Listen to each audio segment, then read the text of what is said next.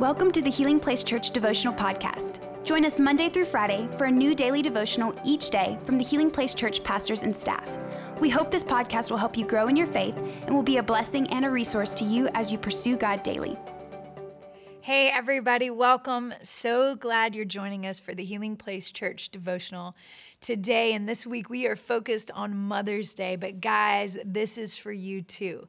Because if you have ever been waiting and praying for something and wondering, is God there? Does he hear? Is he listening? And is he doing something about this? This passage is going to encourage you. We're going to read Genesis 24, verse 63 through 67. It says, "In the early evening, Isaac went out to walk in the field, and looking up, he saw camels coming. Rebekah looked up, and when she saw Isaac, she got down from her camel and asked the servant, 'Who is that man in the field coming to meet us?' The servant answered, 'It is my master.' So she took her veil and covered herself. Then the servant told Isaac everything he had done.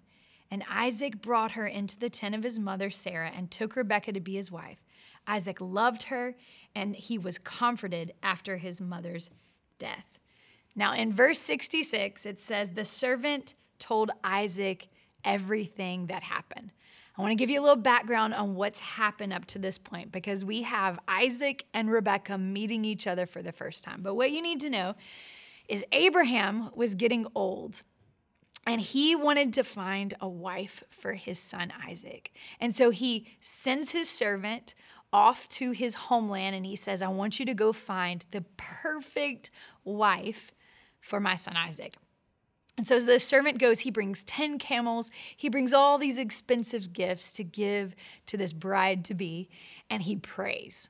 He prays. He says, "God, show me who it will be by whoever offers me water at the well." And so he's at the well and he's waiting, and Rebekah comes and she offers him water. But not only does she offer him water, she says, "I want to water all your camels." So here's Rebekah. She goes above and beyond.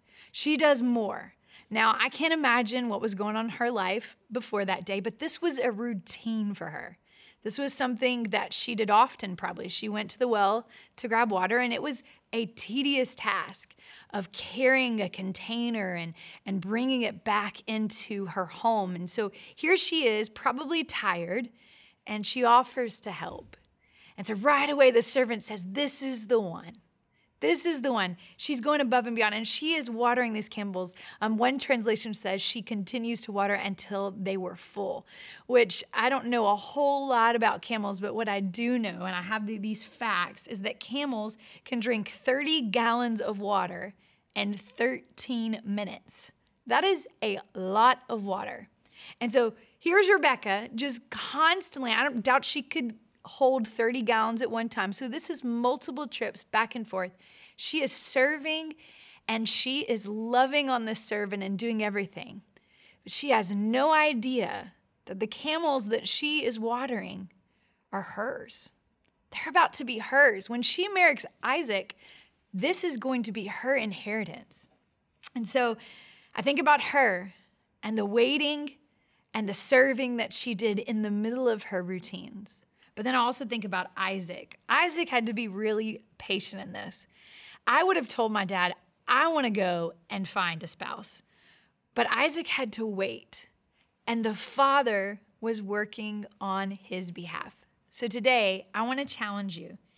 In your waiting on God, continue to serve, to love people, to do the things that you know to do. Follow Jesus with your whole heart. And in your waiting, remember that God is working on your behalf.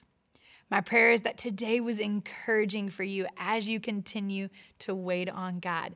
Please share these devotionals. We would love to share the word of God with more and more people. And we will see you tomorrow. Thank you for listening. Take a moment to subscribe so you don't miss any of the daily devotionals, and be sure to share with your friends. For more information about HPC, visit healingplacechurch.org.